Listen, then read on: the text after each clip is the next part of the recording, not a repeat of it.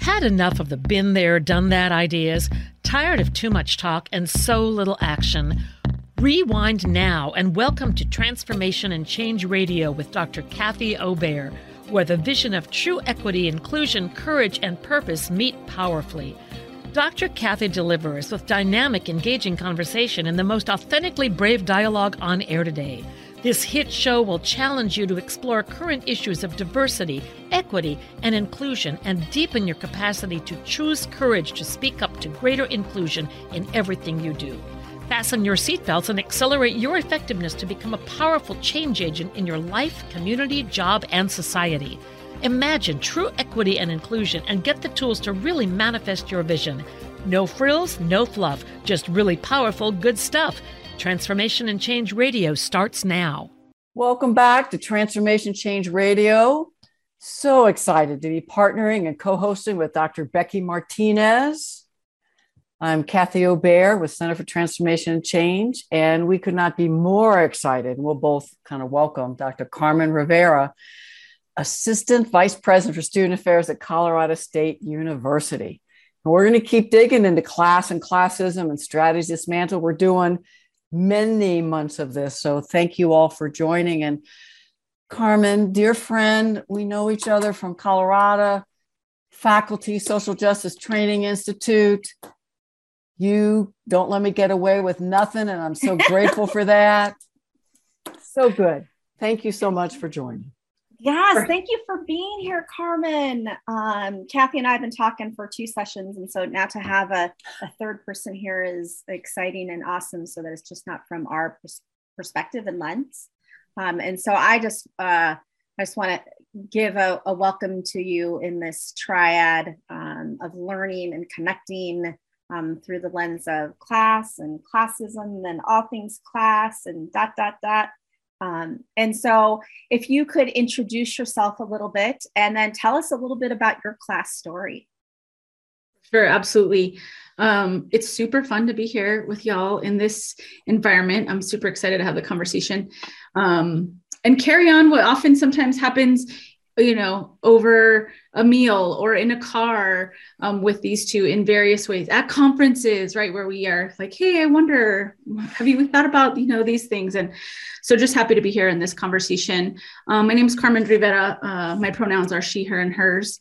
And I do lots of things. I work at Colorado State. I am a mom of 2 tornadoes, I lovingly call them, a 6-year-old and a 10-year-old tornado. I'm married to a very life of the party kind of wife.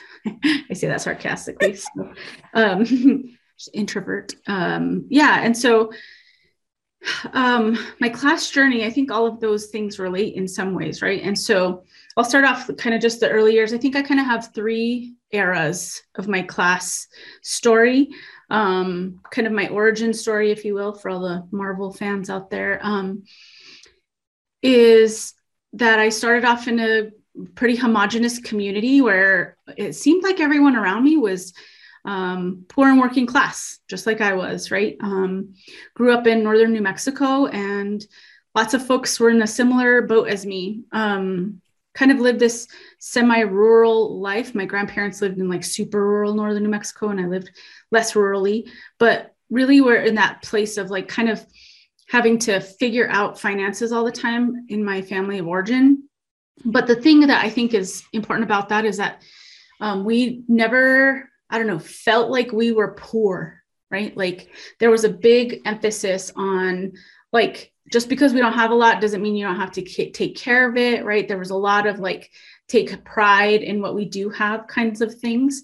And so, we couldn't do lots of things that even some of my friends in school could do, like play all the sports or do all the things all the time. But it didn't really ever come from kind of a deficit perspective. I think it was always framed as like, we don't have much, but we're going to be fine kind of framing. So you could tell like there were markers that I would look at in other kids and other families that would kind of give me the indicator that we were not in the same kind of middle class or have more wealth than other things. And so like people who would go to restaurants for birthdays, or people who would get like birthday cakes that were not made by your mom, you know, like at your birthdays and stuff like that, those kinds of things. I remember things like, I think I was putting this on somebody's social media, maybe it's yours, Becky, that like stovetop seemed like something that like rich people ate. Like, I mean, I think I learned differently, but anyway, like it was just all these like weird little markers that would give me like social markers, social cues that we didn't have as much because we didn't ever eat all of those things. We always had like meat and potatoes and tortillas at home, and that was it. Also things like brown paper bags for school lunches. We didn't have that. We would take it in whatever bag we had, not these little like perfect square paper bags. It was strange. Or we'd eat at lunch at school because it was free. And then kind of moving out of the like early years, I get into like my more middle years, and that's like borrowing from one to pay the other. That's kind of the vibe. So college and even in my early career years, it was a lot of borrowed money. And so spent a lot of time in college trying to keep up with the social life that was college. So I got, the credit card people on the plaza, the oval, the quad, the square, wherever you are. If that sounds familiar, like hey, come get this free t-shirt for a credit card. Okay. Right. Like I need a t-shirt for a credit card. So I got a lot of those kinds of things and ended up using those credit cards to help me manage kind of the social demands and sometimes the more academic or scholarly demands of school. So like, getting books and all those kinds of things. And so really just spent a lot of time like that in college. I was joking the other day that I think I'm still paying off some Doc Martens that I bought in like 1999. I say that thing about the purple shoes. I had these purple shoes and I swear I'm still paying for them. Totally. Right. Totally. Or a trip to, wherever with my friends for the weekend or something. So, and then that really carried on into my first good number of years in higher ed, working in student affairs and student affairs adjacent work. So I worked with access programs, and back in the day, I was just talking to my colleague and we worked at the same time. Our starting salary was $25,000 a year. And I remember having somebody say, oh yeah, I have way more months than I do have check. And I was like, oh my God, that's totally like the way it is for me. I had more months than I did have check. And so it was just a really tough time. In some ways it was harder than in undergrad because it felt like there was just, more support or more structure for me to be able to find ways to get like a free meal here or there, or, lots of things like that. But when I was just gainfully employed, it took a lot harder. So I would use credit cards to pay bills. I would use credit cards to do stuff like the things that you shouldn't on the regularly be paying credit cards, use credit cards to be paying unless you're paying the credit card off in full, right? Like those kinds of things.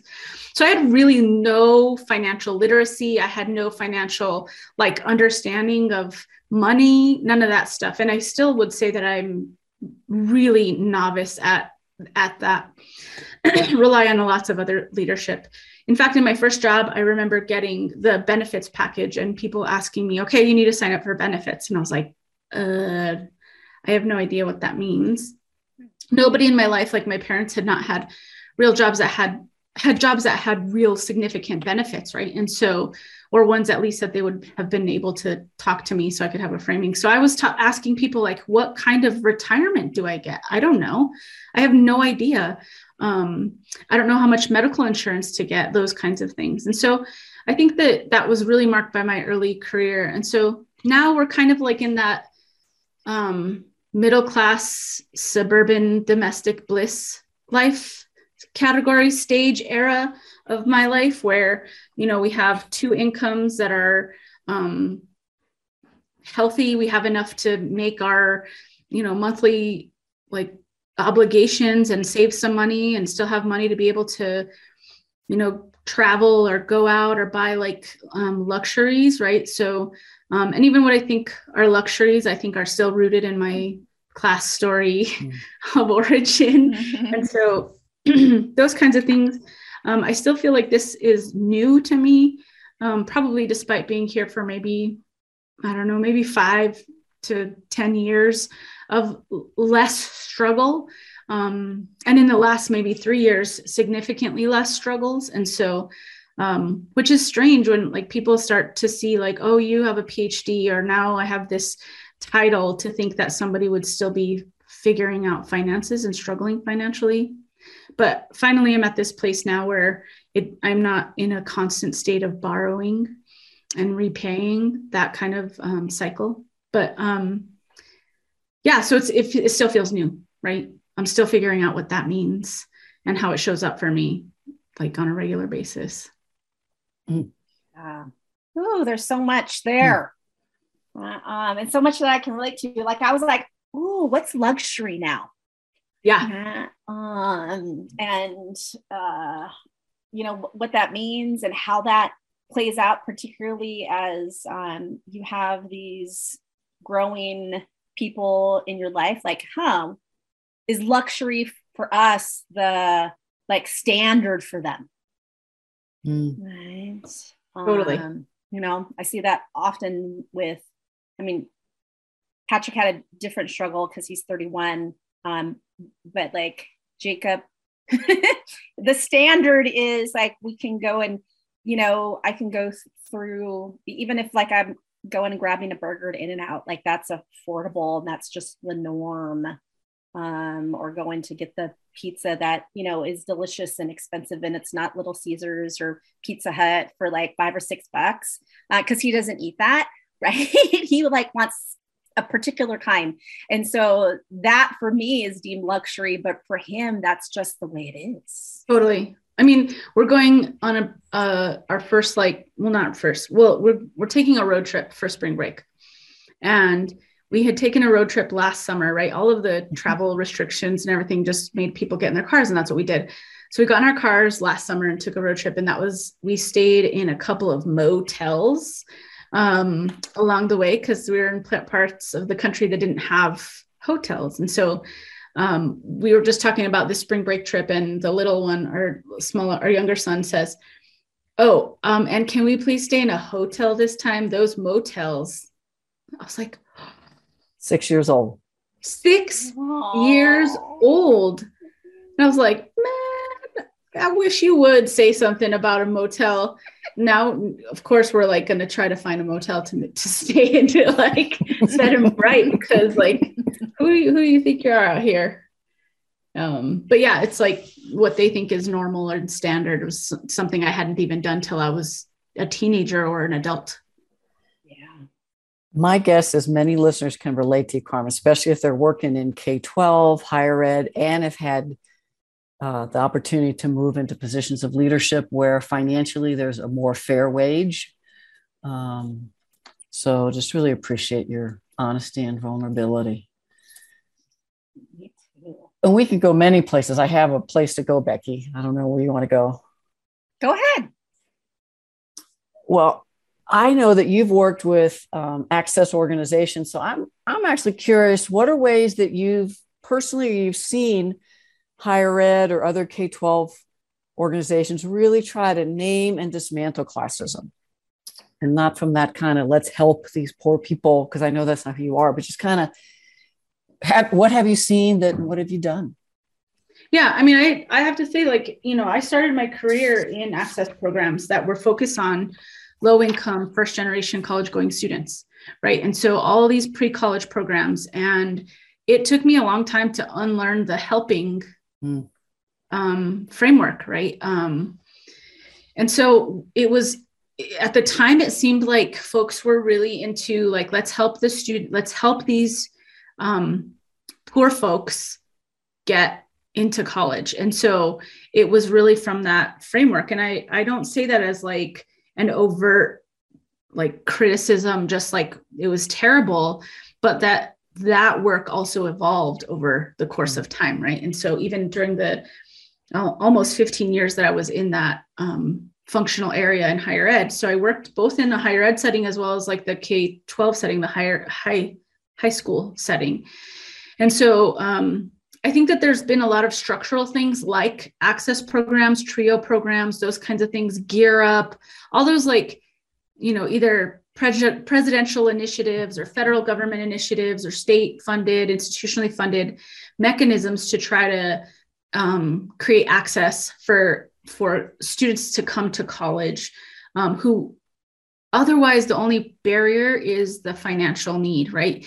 We see lots of stories like that at the prestigious Ivy schools that if you make under a certain amount of money, you get free tuition.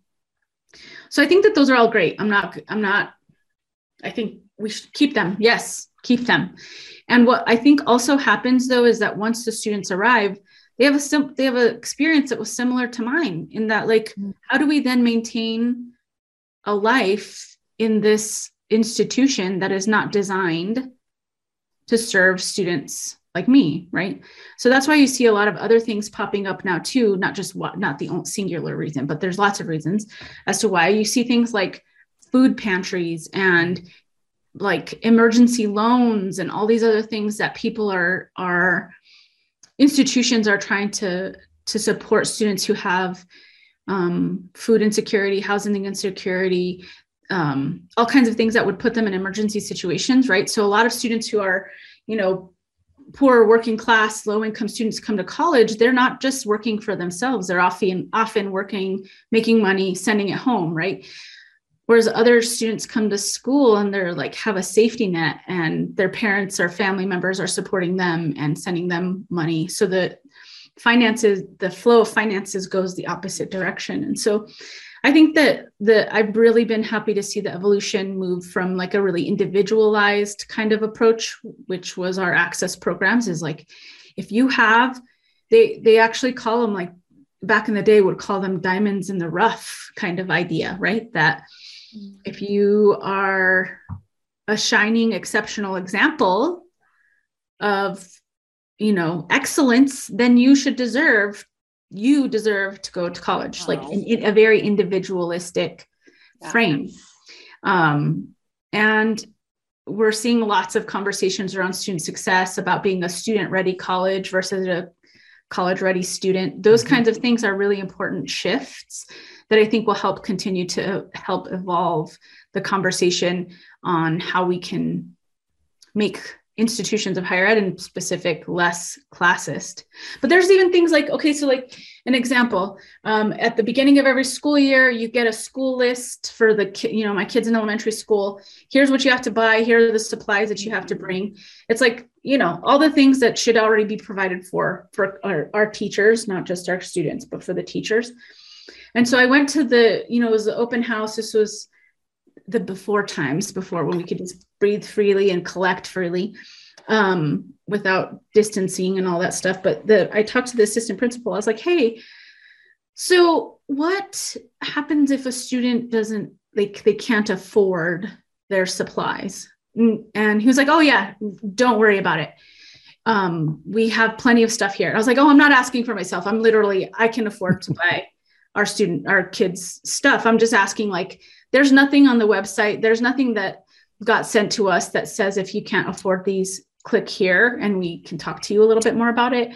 Or there's nothing on there that says if you could sponsor a student, like if you have the means to help with somebody else, could you do, right?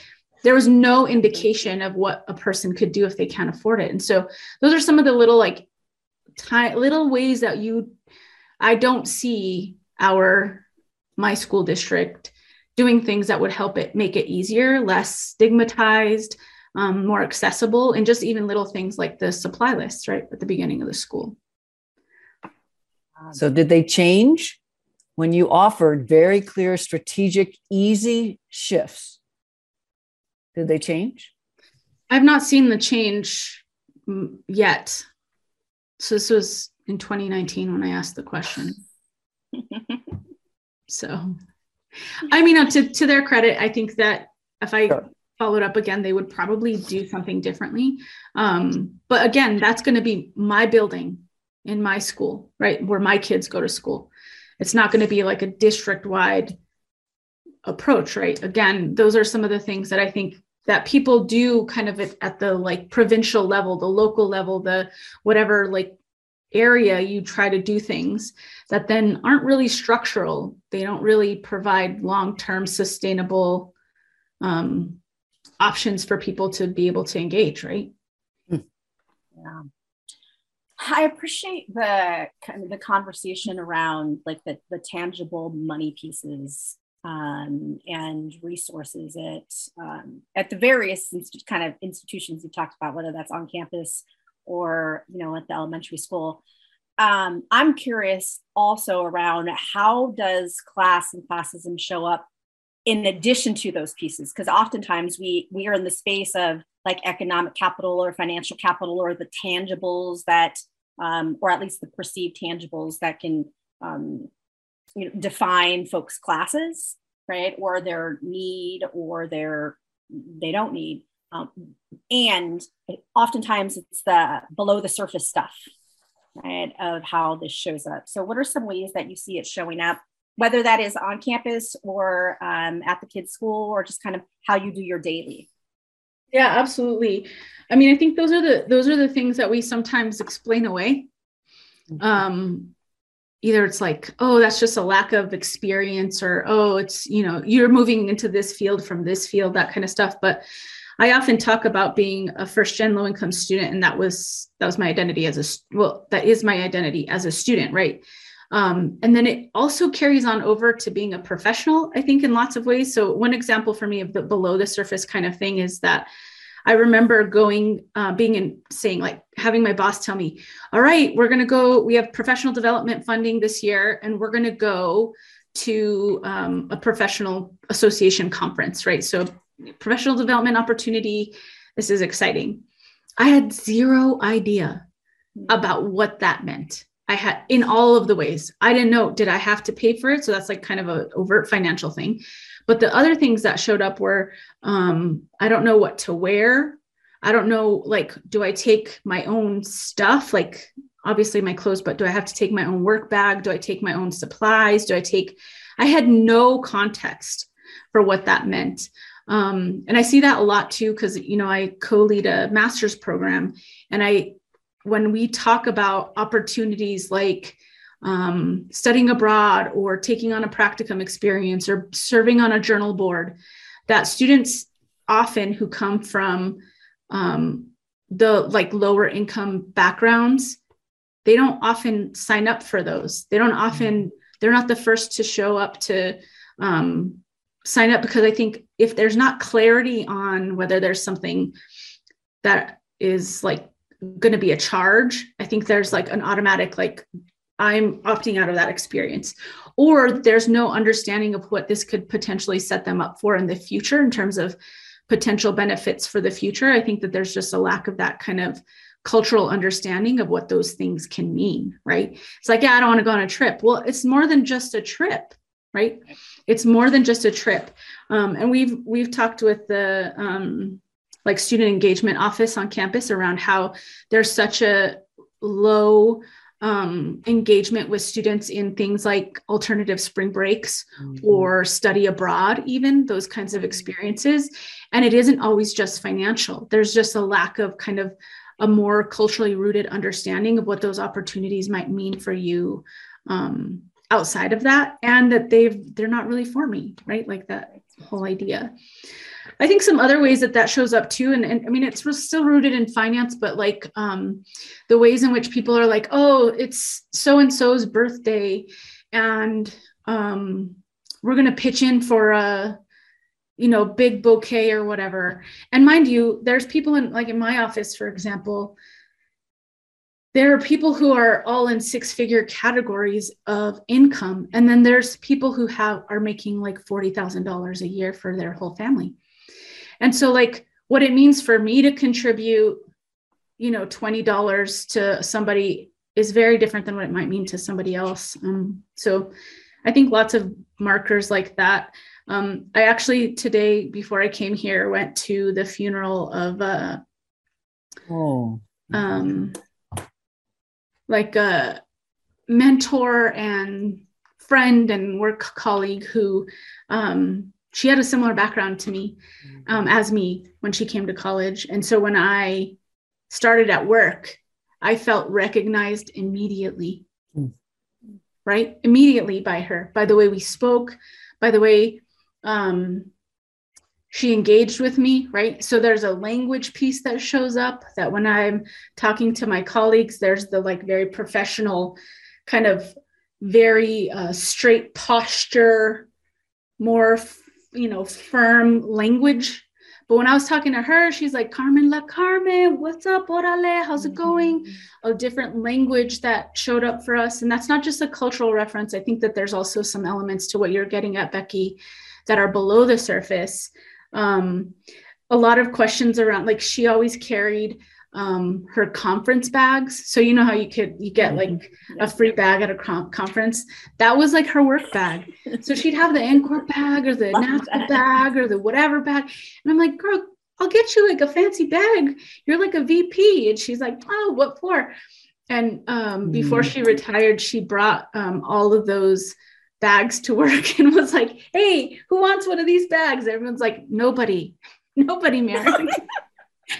But those are like some of those markers that I think that I had people there to also like assure me that, oh, we're cool. We'll make it, do that, intergenerational kinds of things. Yeah. I appreciate those, like the storytelling around that, because it's so much more than the money, right? It is the sense of belonging, or asking the questions, the kind of, how do I fit in, and what does this mean? And we don't have conversations around that. One, because it's so like money spaced, but it's also like, how do we have, it's just uncomfortable. Like it can be uncomfortable. There could be some shame or guilt. There could be like, I don't know how to like engage in this in any like competent way, and not saying that we have to engage in a competent way, right? But it's just like how we also frame competency, right? And like what we call competence, right?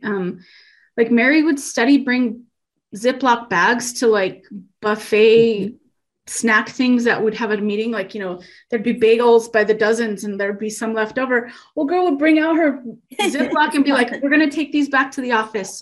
We're going to take these back to the people who are working in the office. And so like somebody might critique that. But at the same time, it's like, oh, we're actually supporting people who would really appreciate it. Right. And so, and we've already paid for it. So It's like, there's lots of ways that you can frame it, and oftentimes they get framed from a negative perspective.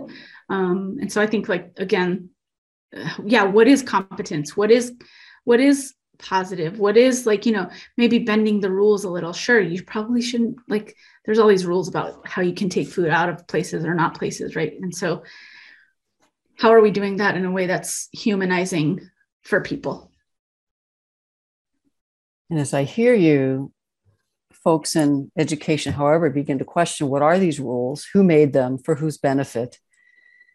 And why are they here? And why not? And how rare is it to have a vice president of a major university be first-gen low-income student originally, much less a woman of color? And so how can we have, in this transition period, to have folks who grew up with more class privilege to realize how we're perpetuating classism, as well as amplifying the practices and honoring those who are just being, and they're like, oh, this is how we do this. This is community. And we just have a couple minutes left.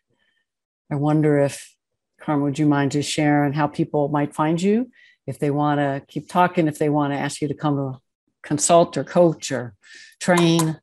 Yeah, absolutely. The best way is via email through my seerivera@gmail.com. That's the best way for folks to reach out to me. I kind of run a little bit analog in a digital world.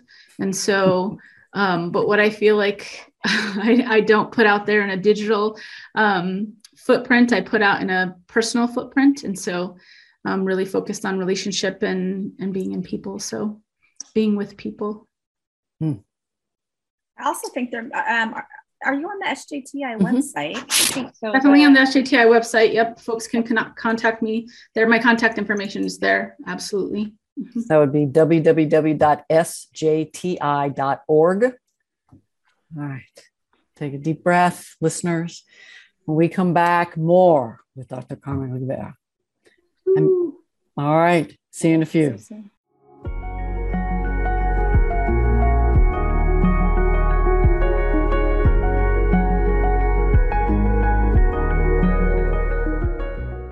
Welcome back. We're in this conversation with Dr. Kathy Aubert, Dr. Carmen Rivera, and myself around class and classes. And then we want to continue to expand our dialogue. So prior, we were talking a little bit about, what did you call it? Office collections, right? Or even like a potluck or things that you do in the office around culture.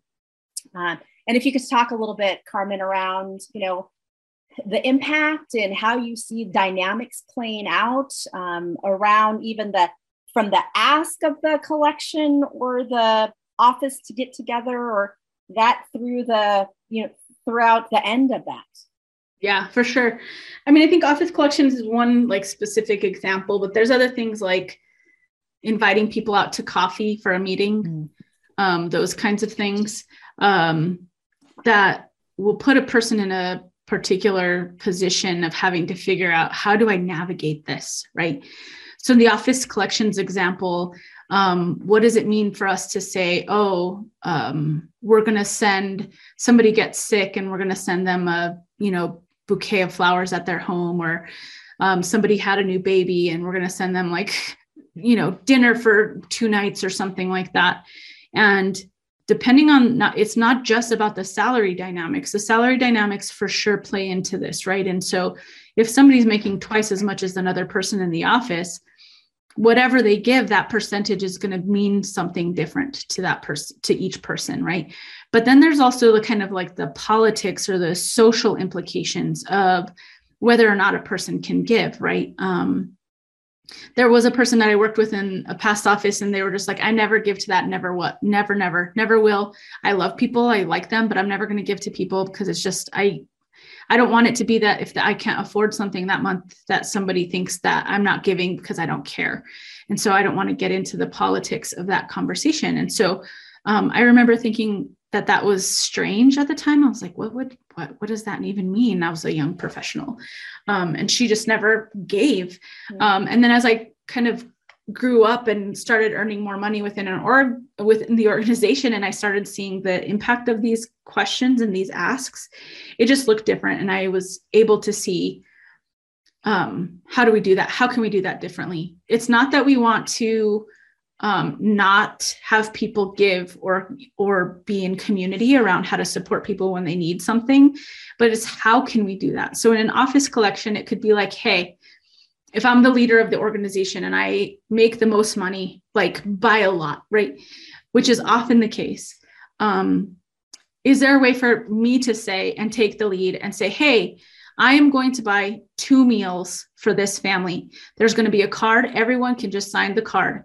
If you'd like to contribute so that we can get a 3rd meal, that's great. If not, right? So that you can normalize not giving in ways, or if there's another way, like we can do this, or we can also have somebody go mow their lawn. So give of time, right? Or if you have, can you, make fresh tortillas to take some to somebody, like those kinds of things that I can, and I do.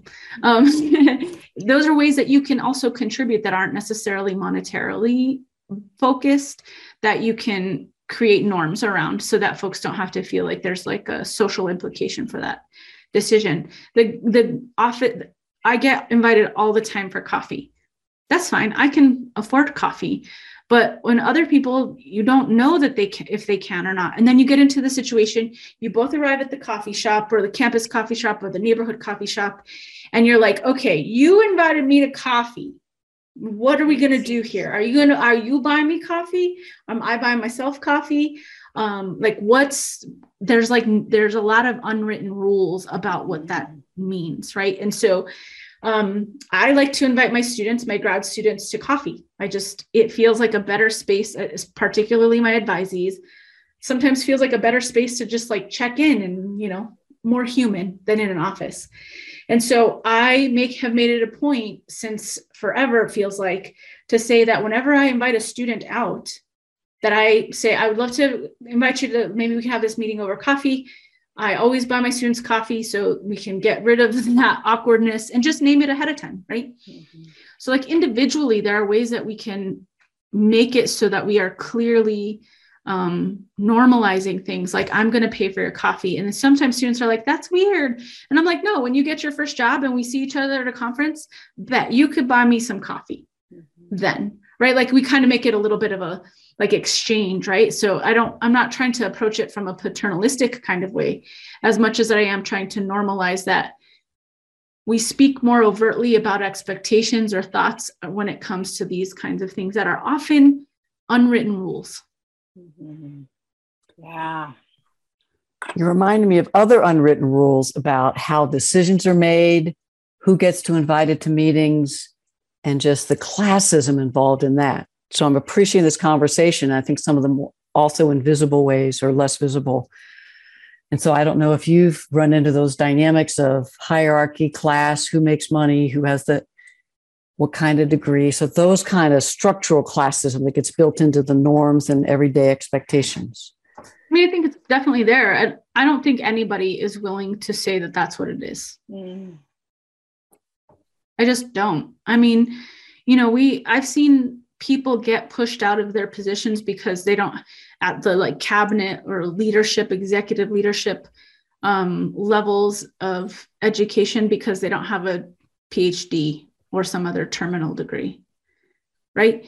And despite their track record and their work history and their contributions to the institutions. And so I don't think we would ever say that that's what's rooted there. They say other things like, oh yeah, it's kind of we're not pushing them out, but we're also not welcoming them kind of dynamic, right? And I don't think people would say some of those things. I think another thing is that people believe that there are some levels of the institution who just need to get paid less. I heard a story the other day of somebody, across the way, tell me that they were in a meeting and somebody said, well, entry-level professionals should have to go through the process of having a roommate and, not being able to afford their own house or apartment on their own. Like it's part of the process. Hazing. Wow. Yeah. And these are from folks who are what we would name as like engaged people who are working on equity, who are, trying to be inclusive leaders. These are stories from those people. And so I think that they're like, without interrogation, that kind of belief is one that just perpetuates this like classist undertone. In this case, I would say overtone around like what an entry-level professional should be earning or not. And like we're talking about the difference between, $40,000 a year and $45,000 a year. Mm-hmm. What does $5,000 mean to a department? Right. Maybe a department, it might mean a lot, but to a broader institution, a broader campus, a broader district, not much. So those are the things, but that makes the difference between a person having to house share and have their own apartment, right? And so, or own place. So I think, there's a lot to some of those things. Or like I've also heard in meetings, and this is with folks, I was at a table of folks I was the lowest paid employee there with a closed group of people. So this is like a group that meets regularly, a leadership team. I'm the lowest paid employee there. And I still made a lot of money. I won't say a lot of money. I made medium amounts of money, because when I know what a lot of money is, I get really overwhelmed. I'm like, holy moly, people actually earn that much money. No, they get paid that much money. I need to clarify my language around that. So I was earning a medium amount of money. Everyone around the table made more money than me. So I was like, we're literally talking about the difference between somebody having to pay one bill or not the other bill. And like, that's what we're talking about with this level of money. And one person said, well, yeah, I mean, but just because a person makes more money doesn't mean that they have more money, because you don't know what their bills are and you don't know what, X, Y, and Z are. I'm like, 100%, I know that, but that doesn't mean the difference between you having a home or not having a home. That doesn't mean the difference between you having money for groceries or not money for groceries. It might mean that your kid has to take out a student loan. It might mean that, that you can't get X, Y, or Z, the luxuries that we were talking about earlier that now seem kind of the norm. So I think that that's an example of how it has also shown up in these structural ways that people think that certain level of employment should get a certain remuneration. Is that the word? Remuneration. I think so. If you whisper it, it sounds better. It does. That is it when you whisper it. Yeah. That they should get paid more. I know. And then who is valued, whose voice is valued around the table, who gets listened to, who gets dismissed. So I look forward in future ones, unless you might have more, is just how does these beliefs and who's better, who's not as good gets built into then how we treat people and just get work done. You're supposed to serve us in senior leadership if you are entry level or the next, that is your role, administrative assistants, to serve.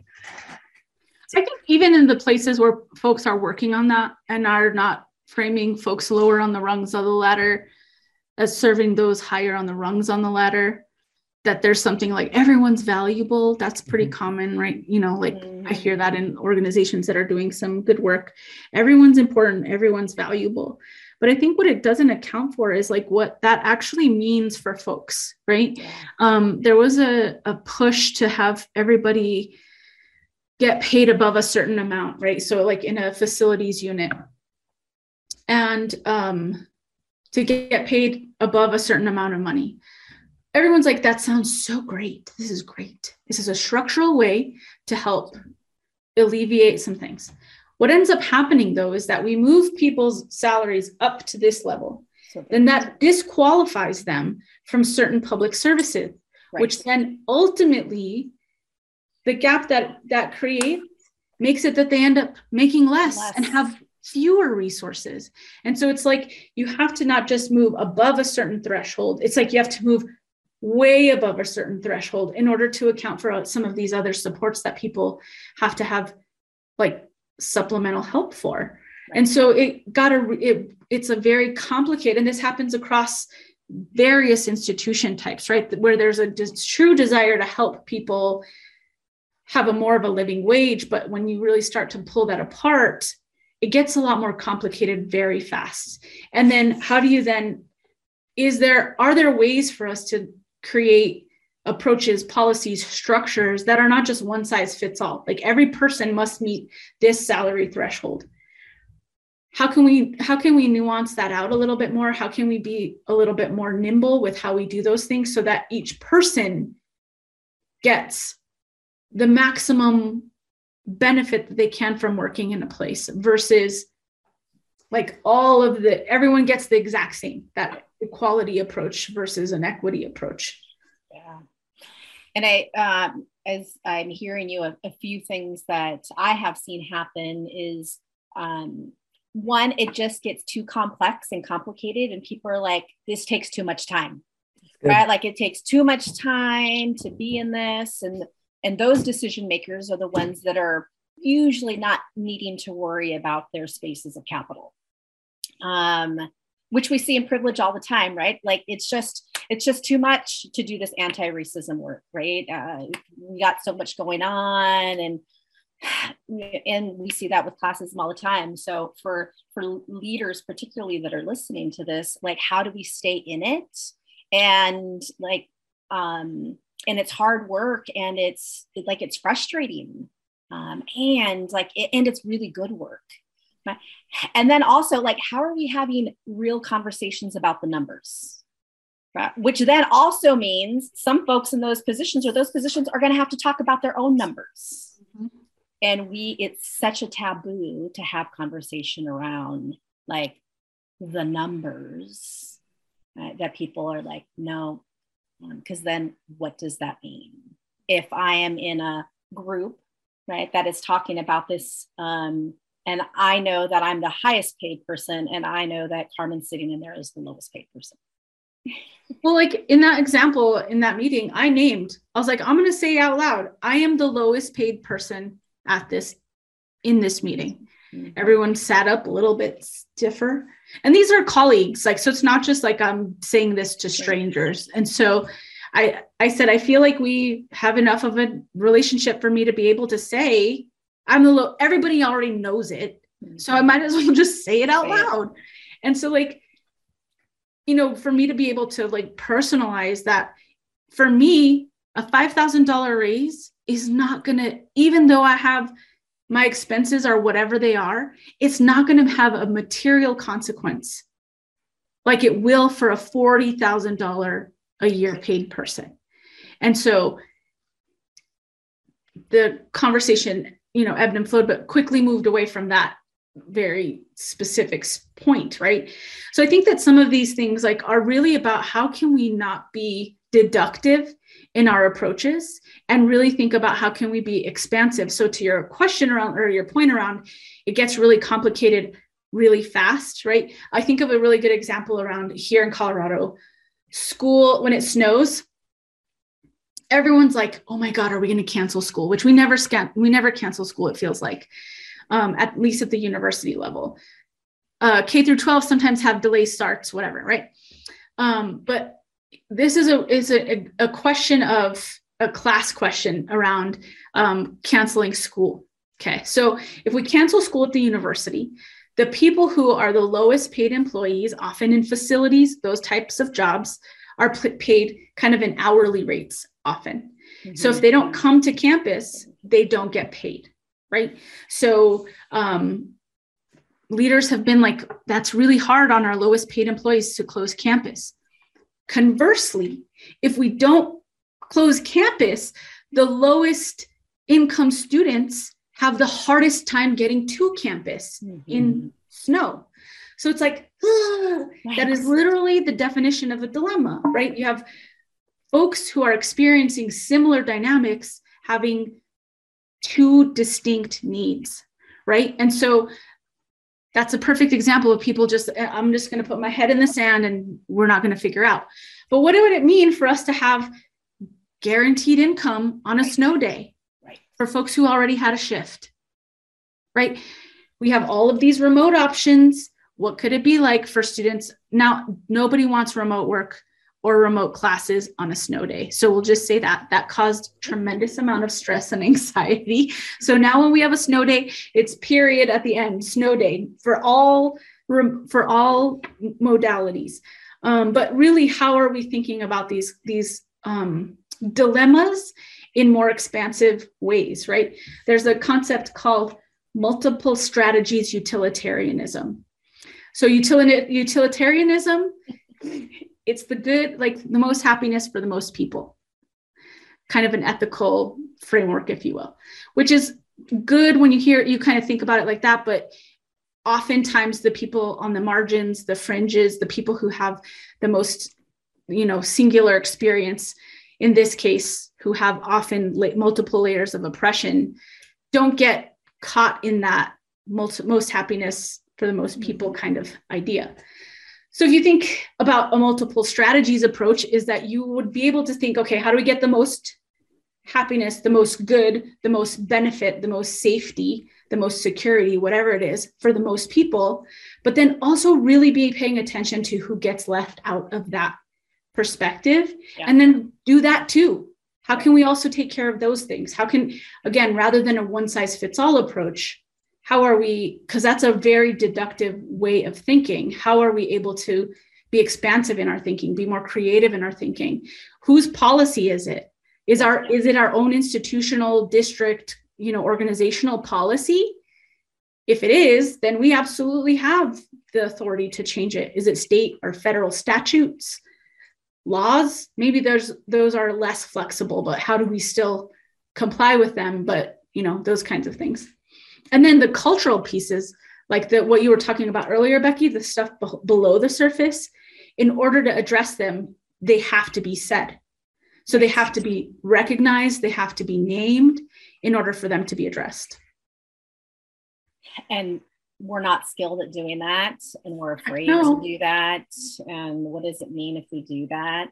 And that is the theme that came up in the book for everybody, is like, you got to name it. Like, we can't engage it unless we name it, but naming it is, right? Like your example, Carmen, like there's such deep rooted capitalism, right? In that, is it fair to pay somebody who's not showing up to produce money?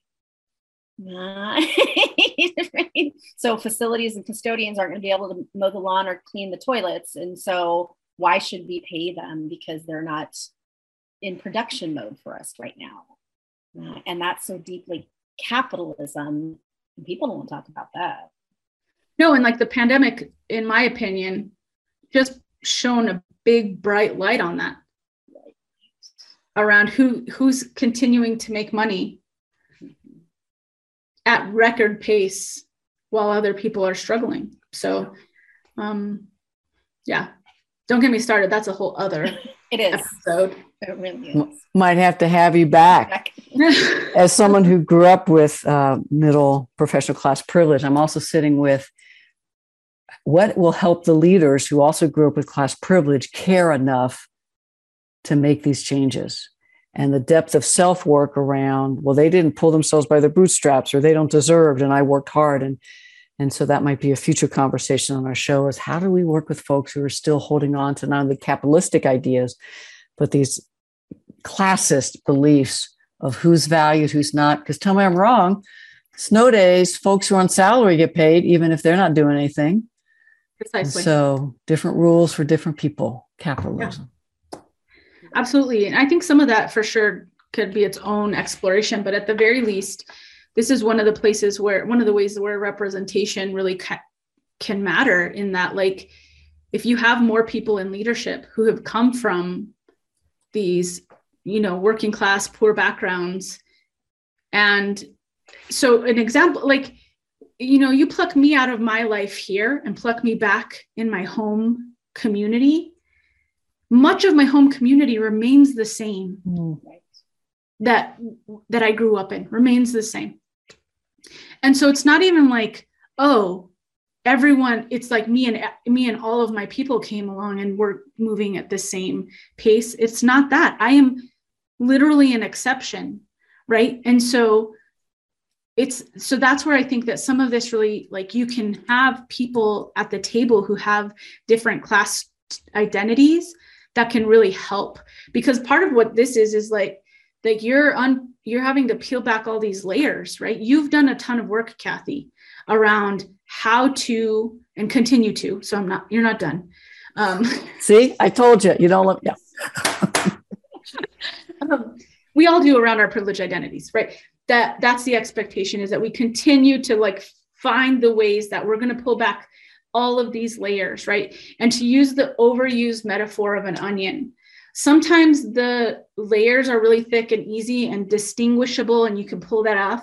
But if you've ever really fully peeled an onion, there's sometimes this little tiny film-like layer that I think those are the ways that sometimes we can't even understand, like the concept of leisure, for example. The idea of leisuring is very middle class, upper class, professional class idea. So when you ask questions like, oh, what are you going to do on your spring break? Work, fool. What do you think I'm going to do? Right? Like, there's not even the way you engage the conversation. So I think it's really pulling that annoying layer. But so that long-term relationship, long-term work, long-term, it's not just about training and knowledge building. It's really about capacity building, engaging that, moving into actions pieces. Every moment, every day. Thank you so much, Dr. Rivera. Can you just tell people how to find you? And I think then Dr. Martinez will take us out. I won't be too specific because I like to hide. So, no, I'm just kidding. Earlier, I did say that I'm a bit of an analog person in a digital world, and I'll just say that again, because it's not because I don't want to be reached. It's just more that the way I'm reached is different, in that email will work perfectly. So SEE Rivera, RIVERA, C Rivera @gmail.com is the best way. I'm also on the SJTI website, sjti.org. You can find me there. But I would love to connect with anybody who wants to chat, wants to brainstorm, wants a think partner. Holler. Wonderful. Thank you so much, Carmen, for being here. And we appreciate everybody out there listening. Again, we ask you and invite you to do your work and also to pay attention to the layers and who and what's around you. And we'll see you next time. Thank you. You've been listening to Dr. Kathy Obear on Transformation Talk Radio. Thanks for tuning in, and be sure to catch us next time as Kathy inspires listeners to become agents of change, motivate, innovate, and speak truth to power. Step into the courageous you that will change the world. Connect to life-changing conversations to extend your reach. For more information on Kathy and her work, please visit drkathyobear.com. That's drkathyobear.com.